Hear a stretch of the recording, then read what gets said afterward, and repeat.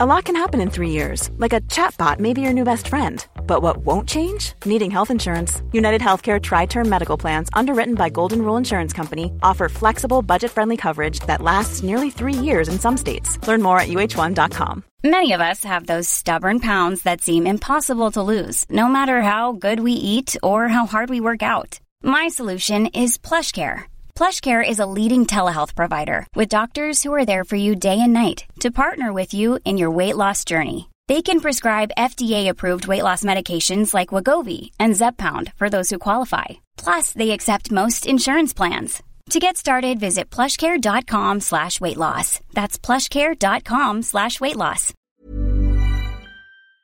Hi, this is Ryan Fraser. This is Troy Deeney. This is Gus Poyet. This is Don Hutchison. This is Jürgen Klopp, and you're listening to The Big Interview with Graham Hunter. Thank you, Jürgen. I travelled to all these interviews from Barcelona, and our socios, our beloved members, keep us on the road. This independent podcast would not happen without them.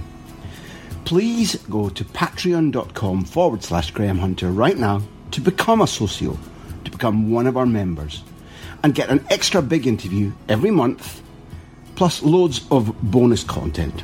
So go to patreon.com/Graham Hunter, patreon.com/Graham Hunter, and we'll bring you joy.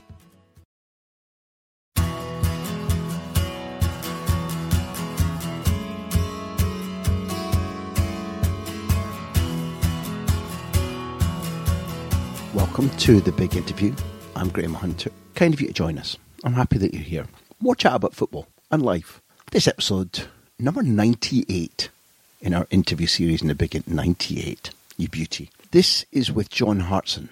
Beyond being a very successful footballer and somebody who has been tested by life, John stuck in my consciousness ever since 95, 96, when I moved from being a part-time journalist to a full-time football journalist, and I was flying back from Turin with Tommy Burns, then the Celtic manager, having taken him on a 3-day trip to visit Marcello Lippi and Pietro Ventroni, the fitness trainer at Juventus. And on the flight back, Tommy was giving me an interview, and he said off the record, as Celtic manager, he was desperate to sign John Hartson. And I'll admit, at that time it startled me. I couldn't quite see why this, John calls himself a raging bull at that age, a patently talented but not refined striker coming through at Arsenal, having made his mark at Luton, was so attractive to Tommy Burns, a man who'd shown real astuteness in signing for his club, George Cadet and Andy Tom and Paolo Di Canio, etc. So I began to follow John. I began to speak to people who knew him at that early age, and throughout his career I have thought that he's something of an underestimated footballer. I ended up in one of the Celtic Barcelona ties working for STV as a summariser alongside John, and I found him to be not only friendly and helpful, but a really interesting guy. In this first part, again recorded at a distance because of the conditions that all of us at this stage are suffering thanks to the pandemic, therefore slightly different sound quality than normal. There's lots to like here, I'd say, but I recommend that you listen out for a description of John's apprenticeship at Luton under Mick Harford. Mick is a legendary figure in the game, and whether you've heard of him, whether you watched him, whether you feared him, or whether you don't know who Mick Harford is, John's description of the guy he had to go and work for and how bad he could be to other people, not John, takes you right back to the apprenticeship system and gives you a brilliant portrait of Mick Harford. Beyond that, there are lots of different topics in this first part, and John begins by talking about his most testing centre-half opponent, somebody who will probably surprise you, somebody who wasn't John's size, and somebody who, when John looked at him in the tunnel at Mestalla in Valencia, thought, aye, tonight's going to be a piece of cake. And it wasn't. Welcome to Big Interview 98 with Mr. John Hartson, Part 1.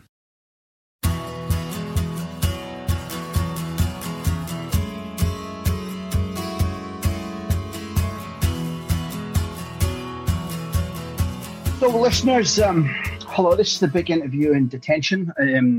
Dear listeners everywhere, I don't know what I did. I didn't look at the teacher in a bad way. I've never had detention that lasted this long in my life before. But one of the things that's bright, when you're in detention and the classroom's all stuffy and it's 4:45 and you want to go home, one of your mates comes to the window and just pushes his nose against the window and makes you laugh.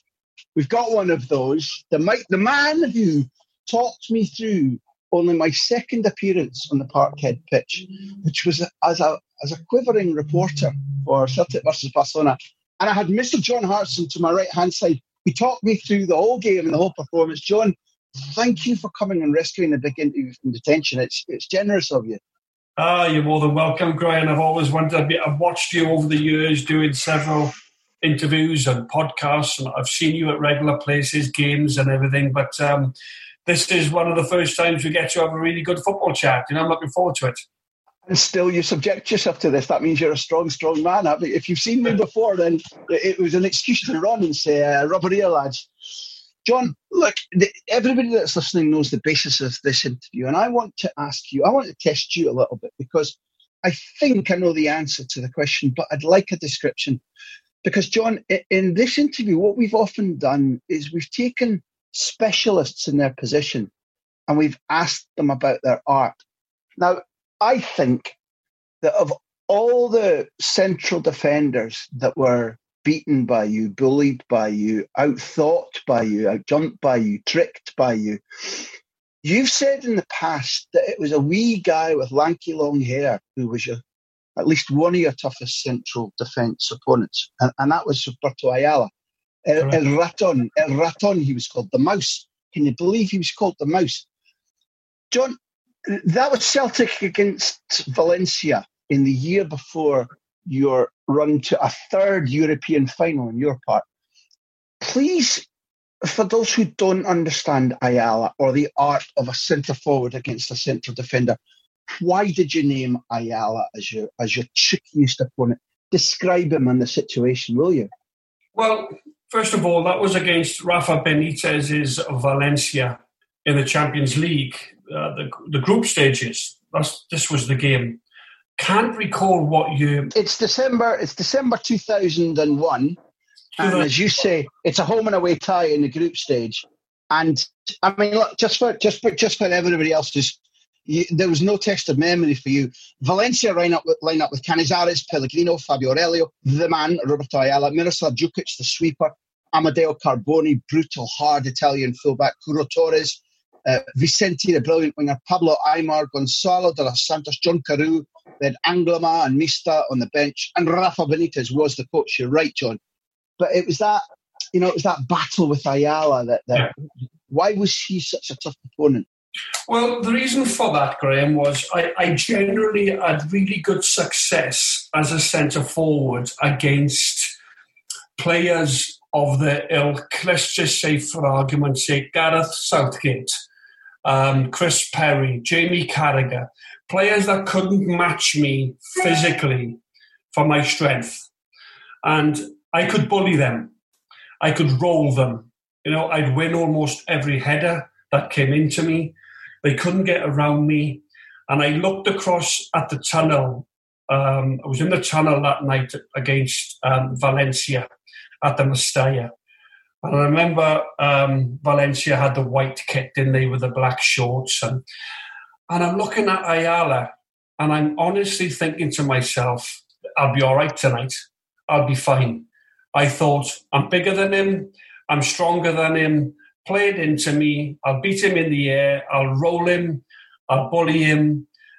And from the first minute, he was up for the challenge. He was like a rock. He was so hard and strong.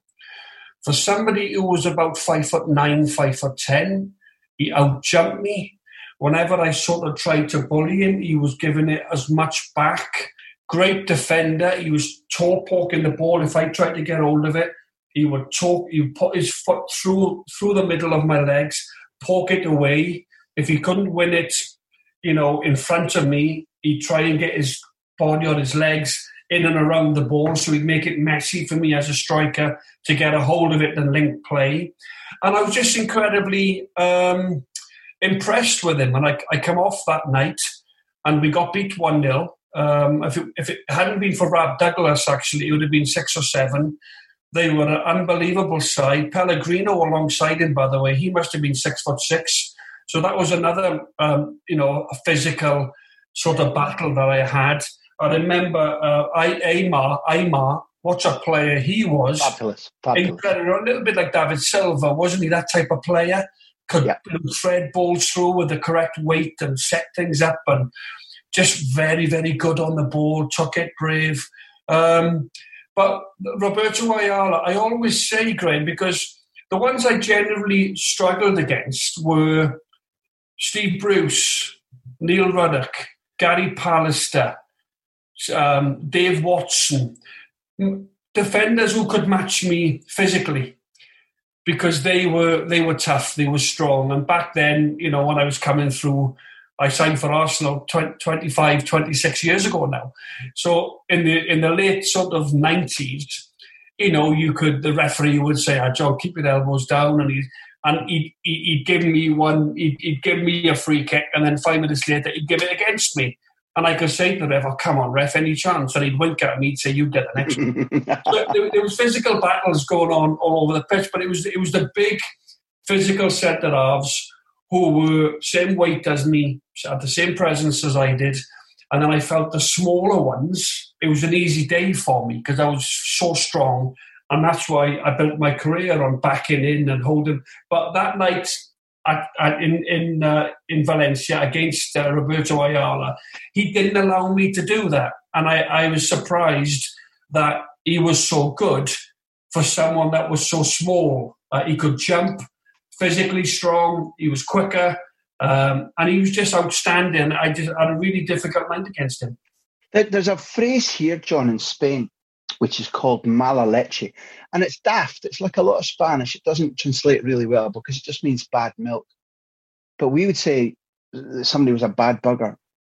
How much within you, because you've used the phrase bully a lot there, and I think part of that is sports bullying in terms of making sure that psychologically you dominate them. If there's a physical edge, proving it.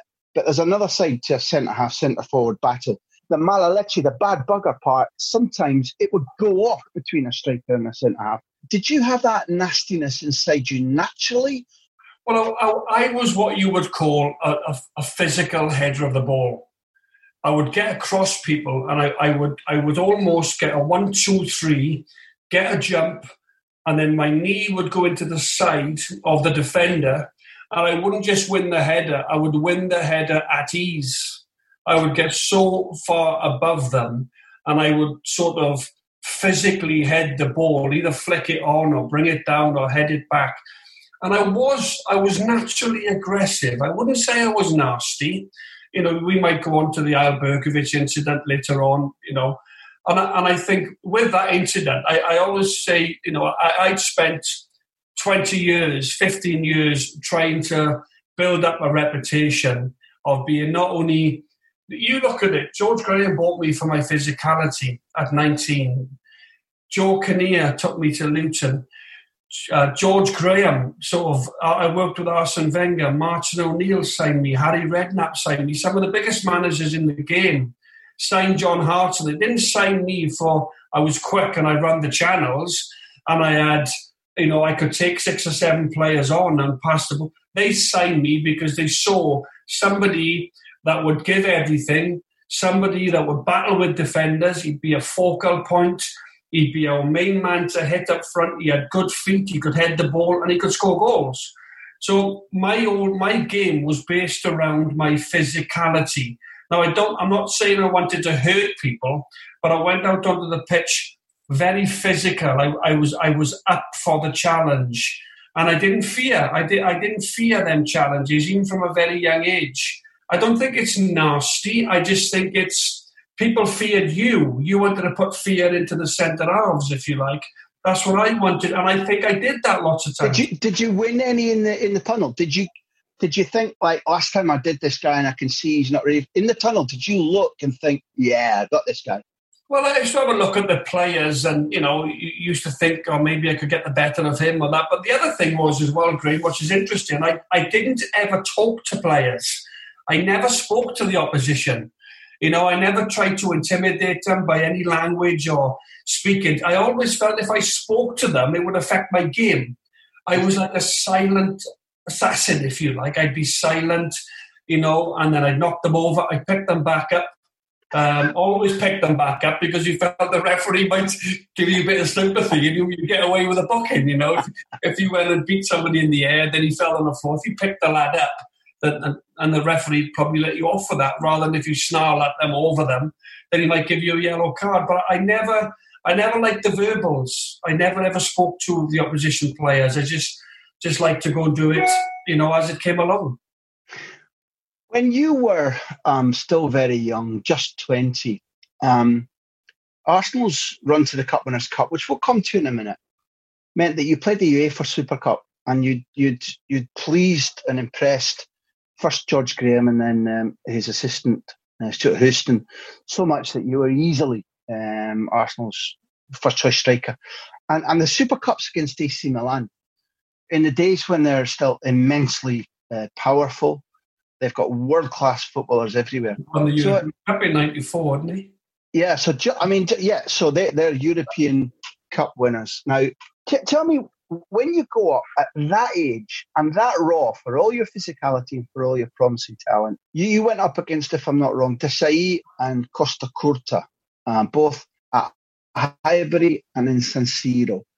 How ready were you? Did people give you notes on them? I know I'm asking you to go back a long way, but also, I mean, they were just outstanding. They were truly, in Costa Curta's, in my impression, John, he was the defender's defender. Always alert. He was an Anglophile. He loved English football, which is why the Italians call him Billy Costa Curta. Desai in that era was one of, he literally was one of the great European footballers of the previous 20 years, and he remained so. He didn't put a foot wrong in the final until the final in '98 and winning the World Cup. He was the player of the tournament for me, way beyond Zidane. At 20, at barely just turned 20, were you ready for them? What did you learn from them? What was the experience like?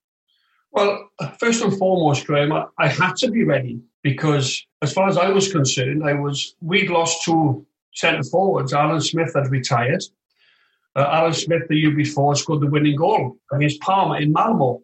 Arsenal won the Cup Winners' Cup. That's why we met. Cup Winners' faced the European champions, and we met in what we call the Super Cup. And the first game at Highbury was Paul Merson's comeback game, having been in a Priory for so long.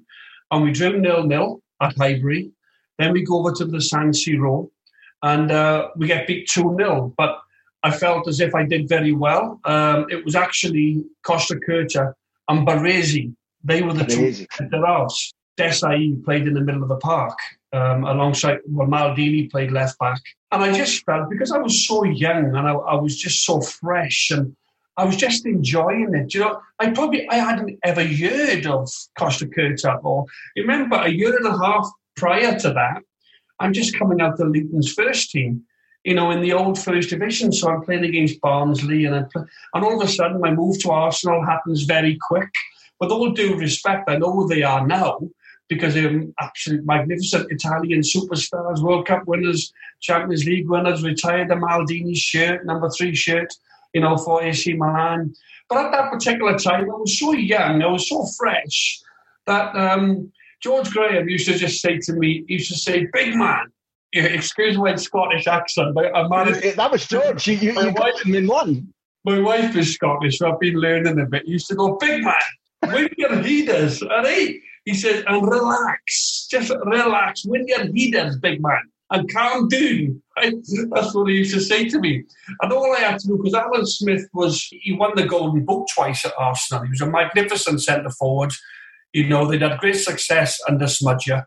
And I think George, with myself, I don't know whether I was a replacement for Smudger, but I was just somebody that he spent a lot of money on. I was Britain's most expensive teenager at 19 years of age, 2.5 million I went to Arsenal for. I think he had someone who was young, who was going to be around a long time, and I was incredibly aggressive and enthusiastic.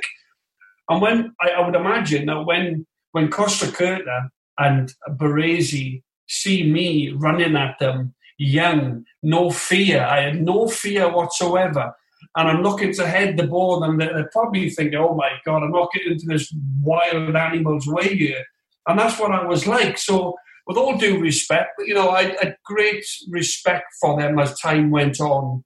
And it was interesting because we played AC Milan for Celtic in the Champions League qualifiers again around about 2004, 2005, and Costa Curta played, right? And as I'm walking off the pitch, I've gone to shake his hand, and he looked at me and he said, "Are you still playing?" I thought, you cheeky so-and-so, because he was older than me. He was about 43 by then. That's what he said to me. He said, "Are you still playing?" I went, what was it? You still playing? See, John, that's the class of us. That's him getting in your head for the next time in case there's another next time. That's the psychology of a defender. And that's what he said to me. So I remember Maldini played that night as well. Baresi had retired by then. But no, they were just great times. Almost thrown into a Super Cup final, and then the year after, I think, or it might have been the same year, we played in the Cup Winners' Cup final. So I think people sometimes, overlook the fact I'm only 20 years of age, Graham, and I've played in 2 European finals. Which when you look back now, it was remarkable times, then. You've made the jump from Luton to Arsenal, but I want to sort of expand that jump because, when you're playing, let's say at 19, I think I got your age wrong. I think it's 19 against Milan and then 20 by the time you face Zaragoza the year. So at 19, you're about 5-6 years away from watching games at Swansea, watching games at the Pitchfield and going down there and before you're on the train up and down to Luton. And I just wonder, this is a pure self-indulgence, John, and if it's a player that you didn't like or don't remember, then you can give me a little shrug and roll me and bully me physically. But you were able to watch a great hero of mine when I was growing up, Tommy Hutchison. Oh, class. Tommy Hutchison played on the left, cut inside, cut back. He'd have driven me mad because I wanted the ball crossed in. But he could cut back, and he was a wonderful winger, and he was doing it in his 40s at Swansea, Graham. And I was only watching a video the other week when he scored in the FA Cup final for Man City. And then he scored that own goal in the same game. So, sorry for interrupting, but Tommy Hutchinson was somebody I stood on the North Bank at 10, 11, 12 years of age at the old Vets Field with my father, watching Tommy Hutchinson, Bob Latchford, Alan Curtis, Leighton James, Robbie James, Jeremy Charles, Dai Davis in goal, Adji Abdic.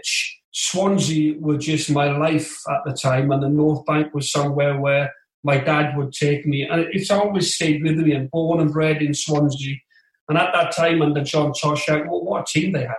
People forget some of the names that you've been mentioning, that Leighton James was a fantastic footballer for Burnley.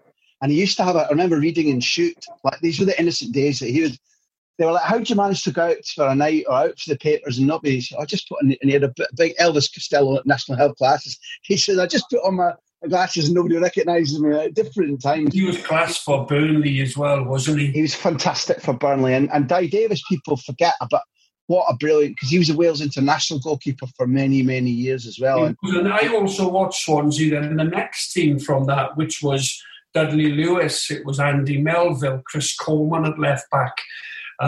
Players like Paul Rayner, Jimmy Gilligan, just players. John Yogi Hughes in due course, and John came there. So that Swansea side took you to Europe because you had the famous games against Panathinaikos, didn't you?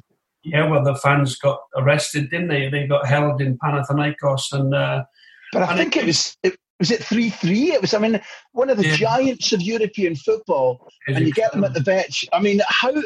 What did it feel like? It was just incredible because the Vets used to host the Welsh Internationals as well. It hasn't hosted one for a while now. The Liberty Stadium has, but the old Vets Field used to as well. So they were great games. Swansea in Europe, we just couldn't believe it. And the good thing about Swansea in recent times, they've had some really talented managers. I think they slipped out of the Premier League. They had 7 seasons in the Premier League. Under Roberto Martinez. Brendan Rodgers took us into the Premier League, but then left for Liverpool. They'd have had a League Cup final as well, wouldn't it? Did they know? A League Cup final under Michael Laudrup, of course, beating Bradford 5-0. The first proper trophy Swansea had won, in the history, I believe, the Capital One Cup, I think it was called, Graham. And they played some brilliant football on their way to this progress, and they've slipped out now. And it's American-based owned club, and they've got a lot of shares, and it almost seemed to sell every asset. You look at last season, Daniel James went, McBurney went, the two Ayew brothers both went at one stage, but one of the Ayews is back at the minute. Andre Ayew, is there right now, but they become a bit of a selling club, as if they're trying to make some of the money back on the assets. But you grew up in different days when the Vixfield was muddy, when it was largely, it would have been aggressive, it would have been very proud, locally noisy. They might not have hit the heights, but I think you get taught as a person by the club that you begin watching at. I think you get taught by the atmosphere, by the people around you, by the players you see in front of you. I don't just mean a football club. What did it help make you growing up in Swansea in the 70s and 80s, specifically ideas, values, attitudes, behaviour? What has it left you with throughout your career, that experience? Graham, I was a fan. I was an avid Swansea City fan, and I would watch players from the North Bank, and it'd be 4,500 people there. That was the crowds. It wasn't much bigger than that, 6 or 7 maybe. And I always loved it when the centre forward scored and then ran into the crowd, because I'd be in that crowd, and if you ran towards it, it just gave you that, wow, what's a feeling. And the centre forwards back then, as I says, it was like Paul Rayner scored a lot of goals. I don't want to go into the recently, when it was Lee Trundle, Jason Scotland, obviously of late, recently McBurney, players like this. I loved the Swans when I was growing up, when I was 13, 14, 15 years of age.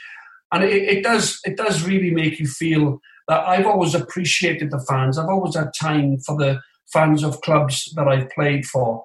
West Ham is a great crowd. Upton Park was a brilliant place to play. And if you notice, a lot of my goals, when I did score, I ran to the crowd. That elation. And when you run, not so much, I ran into them a few times, but I'd have to avoid them and stay a certain distance away. But they were great days, listening to the chants and everything, to the opposition fans. But as I said, I grew up on the terraces, and then I lived the dream. I went on to become a professional myself.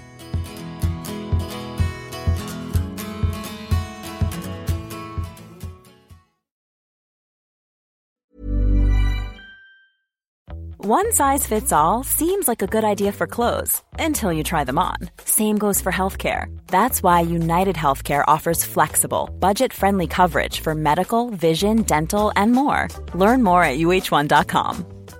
Ready to pop the question? The jewelers at BlueNile.com have got sparkle down to a science with beautiful lab-grown diamonds worthy of your most brilliant moments. Their lab-grown diamonds are independently graded and guaranteed identical to natural diamonds, and they're ready to ship to your door. Go to BlueNile.com and use promo code LISTEN to get $50 off your purchase of $500 or more. That's code LISTEN at BlueNile.com for $50 off. BlueNile.com, code LISTEN. Many of us have those stubborn pounds that seem impossible to lose, no matter how good we eat or how hard we work out. My solution is PlushCare. PlushCare is a leading telehealth provider with doctors who are there for you day and night to partner with you in your weight loss journey. They can prescribe FDA-approved weight loss medications like Wegovy and Zepbound for those who qualify. Plus, they accept most insurance plans. To get started, visit plushcare.com/weightloss. That's plushcare.com/weightloss.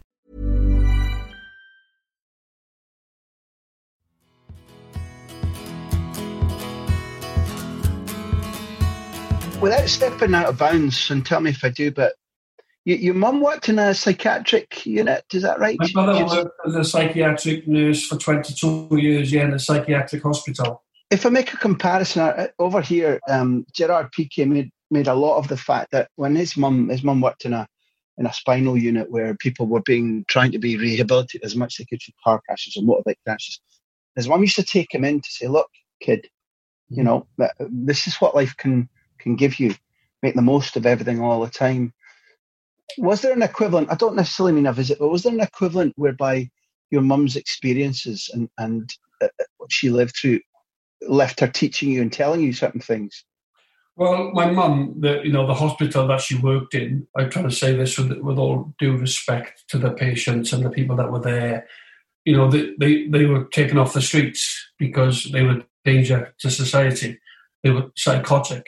And my mother worked as a night nurse. She used to get training in karate, my mother, as a nurse, because they had to give them training to deal with the patients if there ever was a problem. And I remember one Sunday afternoon, there was a patient. My mother said, all he's talking about, John, is you. He loves football and he wants to meet you. And I'd never been there in 21 years while my mother worked there. I was only about my late teens. But my mum she worked there for a long time. And I went in there and she introduced me to this gentleman. And, he was pretty much, shook his hand and everything else. But I couldn't believe that my mum had put herself in a situation, night shift, where for me a lot of strange things happen in the night, Graham. From 1 o'clock till 5, 6 o'clock in the morning, it's dark, it's airy, and my mum was up there looking after people that weren't allowed out onto the streets, psychiatric nurse. Anything could have happened. She was so brave to do that. And I used to think to myself, I came away thinking, my mum, not that she had to, I love my mum, I still do to this day, but she went up in my estimation so far for the job and the work that she did by being at that hospital as working a night shift 2 or 3 nights a week. And then she'd come home in the morning and she'd have to go into bed and she'd get us all ready for school. And my mum would generally then go and sleep a few hours in the day. We'd all be in school. Because she'd obviously done the night shift. And, the job that she did up there, she came away in the end because she had an accident. I won't really go into it, but she had an accident. No. And then my dad almost said to her, right, you're not going back up there. Did you ask her if she was scared? Did you ask her if she felt fear? Or was her professionalism and her training so much that she felt that they needed her? What was it was that way. They needed her. She couldn't be scared. Even if she was scared, she couldn't show that she was scared because that was her job. That's what she signed up to do. If people she could have got attacked. Somebody could have picked up a knife. They could have ganged up towards her. Anything else, but she was loved up there. She had a wonderful relationship with the patients. She was a fantastic nurse. And obviously, that's my mother. So I maybe grown up with that sort of mental resilience, if you like, about seeing my mother and obviously realising what she'd done. And the respect there was enormous. Paint me a picture, John, paint me a picture of a man that is legendary. He's probably a little bit less well known for his football, but Mick Harford. Mick Harford. There are certain people in football who carry a reputation for this or that. It might be humour. It might be an ability to live mental at night time, go crazy and still be brilliant on the... Yeah. There are people like Ricky Carvalho, who Benny McCarthy told me, useless in training, shit in training, Saturday 8 out of 10. Mick Harford carries one of those reputations because he's reputed to be just about the hardest man that played football in living memory. He becomes not just the guy to whom you're apprenticed, but in theory, the apprentice system then was supposed to be, and in the series we've covered all the bullying and the do this and the do that. You were supposed to learn. You were supposed to duplicate your senior pro's actions. So 2 things in this stream, and I want to really paint a picture. Tell us about Mick Harford, the man, the footballer, and tell us about the process of being supposed to serve him, which is what an apprentice was supposed to do, but learn from him too. Mick Harford is what I would call an icon. Along with Ian Rush, different players, was my idol growing up. I watched Rushy, obviously, but never got around him. When I joined Luton, Mick, not only was he a legendary figure, he was a magnificent centre-forward. Now, Mick was different to me. Mick wanted to hurt people, and he played in an era where he's going up against the likes of Brian Kilcline, Sam Allardyce, Alvin Martin, Alan MacDonald from QPR, Northern Ireland, a monster of a man. And it was even worse, the battles then. It was elbows up, a free-for-all at times. In the 80s, you see, not mentioned the Billy Whitehursts and them type of players. And we spoke about my aggression, and I worked for Mick for 2 years. I worked under him in terms of watching his every move, how he would lead the line, how he would get across people and take the ball down into his chest. And John, that's it's a technical term, and occasionally in the series we stop. People who listen to this love football, but pretend you're explaining to a 16-year-old junior and he's your apprentice. When you say get across, physically, what does that mean? Well, what it means is you have to be in front of the defender when the ball when a midfielder is looking to play it into the centre forward. There's no point being behind the defender unless you want to run in behind, like a Craig Bellamy. Craig Bellamy very seldom came short. He used to play on defenders' shoulders and run in behind. He never wanted to come short because he gave the defenders a chance to kick him and to win the ball. But Craig used to run in behind. Michael Owen was the same. Michael, a lot of the time, played on players' shoulders, and they would run in behind. And the one thing defenders hate, Graham, is running back towards their own goal. That's what they don't like to do. That they like to play with the play in front of them. But facing the ball. As a centre forward, good centre forwards like Alan Shearer, who I admired. You've got to get your team up the pitch. Right, if the team are defending, and you've got to be an out ball, you've got to be a focal point. So when that ball comes into you from the right back or the left back or the midfielders, you've got to be there first. It can't come straight back in, so you're under pressure again. So you've got to get across that defender, come across his blind side, if you like, and arrive at the right time. So you can either bring it down, take a touch, or if somebody's on, you can play it back first time. That's if you've got a decent touch. Mick and we had a good touch. So generally the managers like you to take a touch. Take a touch, don't panic, don't have 15 things in your mind. Just get a hold of the ball, hold on to it for a couple of seconds, allow us as a team to come up the pitch and have a breather. That's what good centre forwards generally do. And if they can win a free kick, or if they can, if they can get something off the referee, then that takes us right up the pitch and gives everybody a little bit of a respite. You see a lot of great centre forwards, they arrive in the box. They arrive at the right time. They get across the defender. If you're already in there, you're almost easy to mark. If you're already in there, you're almost coming away from the play and then you're arriving. It's the same as Mick used to get across the defender. The timing of his runs was outstanding. He'd get across the defender, so the last second, and bang, he'd stamp his feet on the floor. He's got it. He's in control. You're not getting the ball off me. Then he's got an out ball. He can go wide. He can go to the midfielders. He can try and play his other partner in, centre forward, whatever you want to do. Was he a unit? Was he a physical specimen? No, not really. He was thin. He was slender. He was about 6'4", slender, probably weighed about 13, 14 stone. He had a size 12 Adidas World Cup boots, right? And you knew from cleaning it. Well, I knew because I was his boot boy. I was his apprentice. I used to have to get Mick's kit ready for him every morning on a peg, his jumper, his T-shirt, his shorts, socks, everything, and his boots had to be gleaming. We were all allocated with two professionals. For me, it was young Jason Rees, you might not have heard of him, from Wales, and Mick Arthur. They were my two pros that I looked after. Wasn't like it is now. We used to clean the stands. Our youth team manager used to go around the dressing room and put his finger across the top of the hooks to see if there's any dust on them.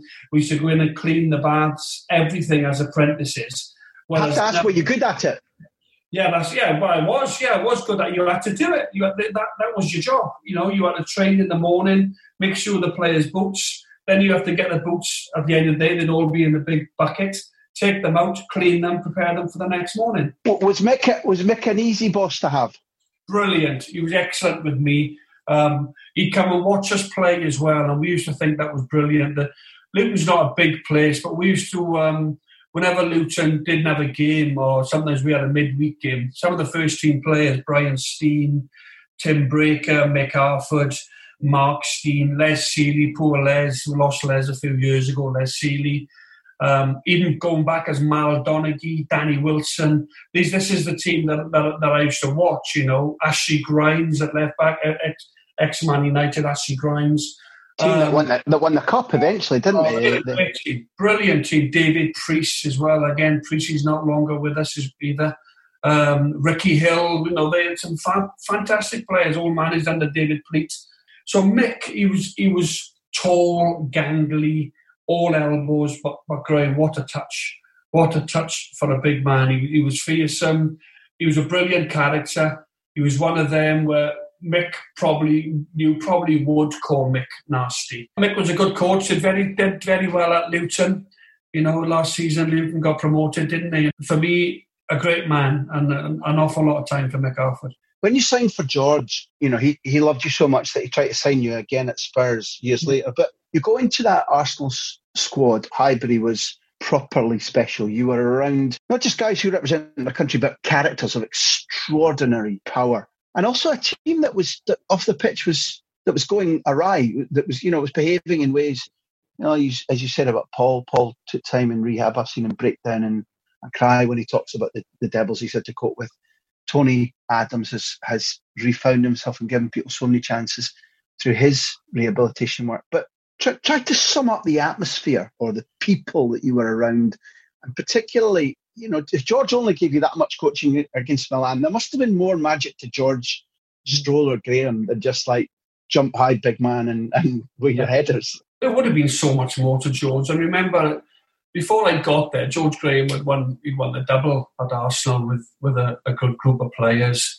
When I got there, there was quite a big drinking culture at the club. Tony Adams was drinking, Paul Merson.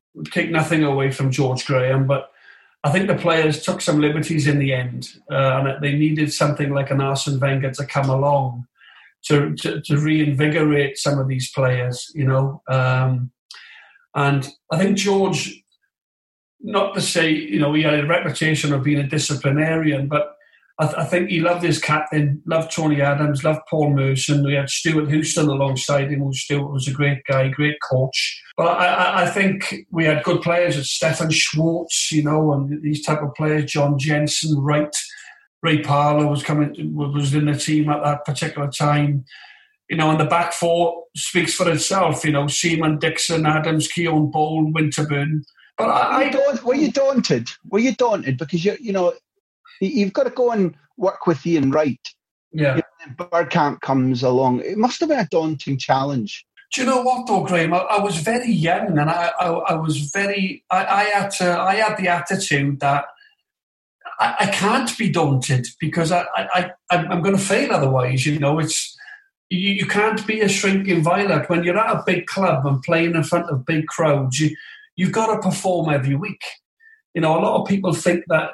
Moving from a smaller club when you're outstanding to a big club, they can't cope with that big club mentality because you every time you lose, it's a crisis. It's all over the newspapers. You're marked. You're judged. It's London, and the London press can be horrendous. And I was going for record money. Do you feel they were on your case? Oh, 100%, massively on my case. Because they'd watched, winning Arsenal teams and things like that. I got a terrible time off the press. Going back to George Graham, that I don't know what George feels about, but I think at that particular time when, he was relieved of his job because of that, the bung incident with the agent, I think at that particular time, George had probably had his best days at Arsenal. And after that year when Stuart and Pat Rice took over, that was the year then they took us to the Cup Winners' Cup final, and a year or two later, Bruce Rioch came in, had an absolute stinker, Bruce Rioch. Signed Dennis Bergkamp, though, by the way. And then Wenger came in, and I think at that time, the players needed a Wenger to come in they needed somebody like a genius type to reinvigorate and to revitalise their careers, and that's exactly what happened. You think the players had taken over a little bit? I think so, and maybe George had just lost that fear, and I say that with all due respect. I don't know if you remember much about Ozer and Sampdoria and then Zaragoza, but the thing that stands out to me is that a Sampdoria side you played against with Djokovic and Vierkavod and Mancini was an absolutely sensational side. Sven-Göran Eriksson, the manager, and Samp had been used to getting to cup finals. They'd been to the Cup final against Barcelona. They'd been to the European Cup at Wembley in '92 against Barcelona. It was a side that was really experienced. You win 3-2 at home and lose 3-2 away. We were very fortunate, Graham, because we won 3-2 at home. Brilliant night. Semi-final Cup Winners' Cup. We win 3-2 at Highbury in a close game. Did Steve Bogle score 2 headers? Yes, Steve gets 2 headers at home. I think it's 2 Bold and 1 for Wright, and Djokovic scores twice for them in your home 3-2 win. But over there, it's very different. In the away game, we go with 3-1 down, and an ex-Sampdoria player who came from Sampdoria to Arsenal for record money, Stefan Schwartz, he was Arsenal's record signing. He takes us to 3-2. Can you claim the credit for dragging the wall or dragging the players? Because Stefan Schwartz's goal, is from another postal fucking district, isn't it? It's not on the pitch yet. It's so far out. There's no way you should score. And the gap in the wall is. I don't know if you'd practice that or what. But I don't know. I can't remember. We come from nowhere. We were 3-1. Probably not looking like we're going to score, and then Stefan pops up with this goal. It goes into extra time, goes to penalties. I take my penalty and score. Sinisa Mihailovic misses. Lee Dixon scored. Djokovic, who scored the 2 at Highbury in the first leg, he misses. McGoldrick misses. So when you're walking up to score, you've got 2 Sampdoria misses, and you put the Arsenal 2-0 up. After which Maspero and Manini both score. Tony Adams takes the next penalty for Arsenal, after which it's fucking nuts. For a semi-final of the Cup Winners' Cup, Lombardo misses and Merson misses. If my flipping arithmetic is right, you're the man that makes it. Well, Tony Adams is actually the winning penalty kick, but if you miss, then it keeps on going. Was there tension? Did you feel pressure? Do you even remember thinking about the penalty kick? Yeah, I remember it as if it was yesterday. No, I didn't feel it. I was young. Graham, you don't feel it when you're young. You know, you really don't. When you're 18, 19, 20, 21. All right, going up against a centre-half, but taking a penalty is a sphincter exercise, John. It doesn't matter about your age. I was a centre-forward and I had to step up. I'm taking a penalty. If I miss, I miss. Of course I want to score, and of course I'm nervous, but I had to take one. And luckily for me, you know, I slotted it away and I scored. I missed some big penalties, by the way, in my career. We'll come to that. Yeah, it's 3-2. We go through, and it's a fantastic night. My brother's there in Genoa watching that game, and we're in the final. You know, and the one interesting thing was, we're in the final. It's 1-1. It's Snyder scores a great goal for them. That one where he digs it, flicks it up, and left foots it. 30 yards, hits it on the turn. And then I equalise, and it goes into extra time. I'm knackered. We're all knackered. It's gone 120 minutes, right? I'm getting ready, Graham, to take a penalty. Yeah. Everybody's thinking now, right, this is going to penalties. The game was pretty dull. There was nothing happening on either side. The goalkeepers weren't really worked. Lo and behold, Naeem pops up and absolutely kills it, and they take the trophy. Couldn't believe it. I work with Naeem a lot. Super talented. And you've got to be brave as well as technical to put the ball on target from that distance, that tired, and under the bar. But to me, John, it's a hell of a mistake. And keepers have to carry the can for everybody else's aspirations. There's your chance of a European medal gone. I'm not expecting that on the night people were at him. I'm sure they supported him, but it still strikes me as a terrible mistake. Am I wrong?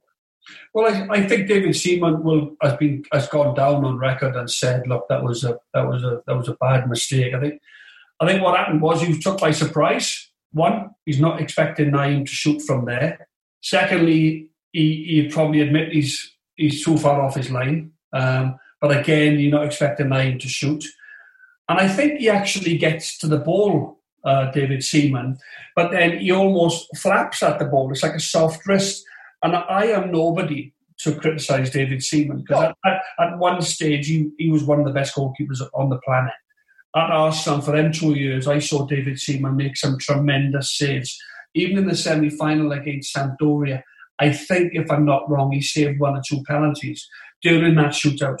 He was a wonderful goalkeeper, so I can't really lay any blame on David. Presumably the rehabilitation for an error like that starts in the dressing room. John, can you remember, did people immediately go to David Seaman? Yeah, you go, Graham. That is the thing to do. Listen, in your heart of hearts, you could be going, what an error. I can't believe he's done that. I can't believe he's let us down, blah, blah, blah. 1 or 2 people might be thinking that. But you go and give him a cuddle, you go and shake his hand and you say, look, you've saved us many times. It's one of those things. You can't throw him under the bus. You can't hang him out in that situation. Don't you think the one person who's suffering more than any of the other players is that man himself, is David Seaman? So he knows you. And it's etiquette. It's the type of thing that nobody does that. You'd have to be a wrong and in the dressing room to nail your goalkeeper for that. Even the managers wants to nail him, but I don't think they do. You've talked about that really well, and maybe you're representing your point of view and Arsenal's dressing room that is, but it isn't that way in football all the time. One of the things, I'm not English, but got mad, I was reporting at Argentina 2-2 against England in the World Cup in '98, when Diego Simeone comes through the back of Beckham in what is a red card challenge. Kim Milton-Nielsen, when Beckham flicks a little foot out at Simeone, yellow cards Simeone for a red card challenge, and red cards Beckham for a yellow card piece of... And Hoddle hands him out. Hoddle has a go at him in the dressing room, and there's a go at him in the media. So the etiquette you've talked about is not one that exists right throughout football. No, but for me personally, I couldn't do that to another player. I could go and kick a player, I could go and elbow a player, but if you're asking me to nail one of my own players, a teammate that I go out with every week, and he makes a mistake, I don't care how big the mistake is. For me personally, I shake his hand and I say, look, forget about it. It's an unfortunate situation. That's fine.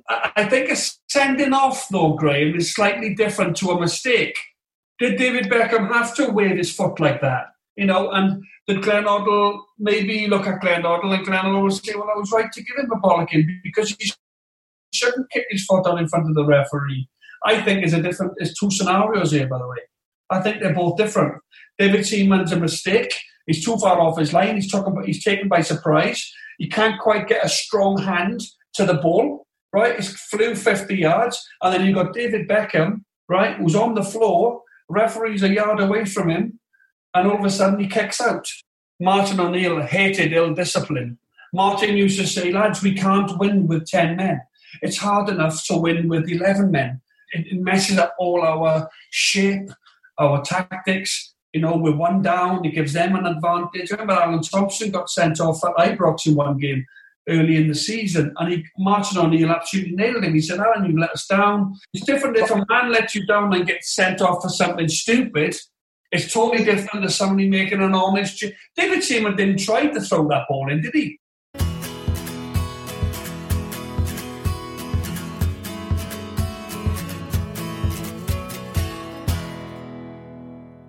Thank you for listening to The Big Interview. It's produced by me, which sounds egotistical, but it's also true, Graham Hunter, and Backpage. Our music is by Beer Jacket, who else? Editing by Charlie McGarry. Thank you to our hosts at Acast and our loyal sponsors at Bet365. We're also supported by our socios. Find out how to become a socio, how to support us, at patreon.com/Graham Hunter. Here endeth the lesson. Hey folks, I'm Mark Maron from the WTF Podcast, and this episode is brought to you by Kleenex Ultra Soft Tissues, your ally to help tackle your allergy symptoms this season. I love the change of seasons, but nobody loves pollen and all those other things floating in the air that make you sneeze during this nice weather. Kleenex Ultra Soft Tissues are hypoallergenic and allergist approved. So fight back against watery eyes and runny noses without worrying about irritating your skin. For this allergy season, grab Kleenex and face allergies head on.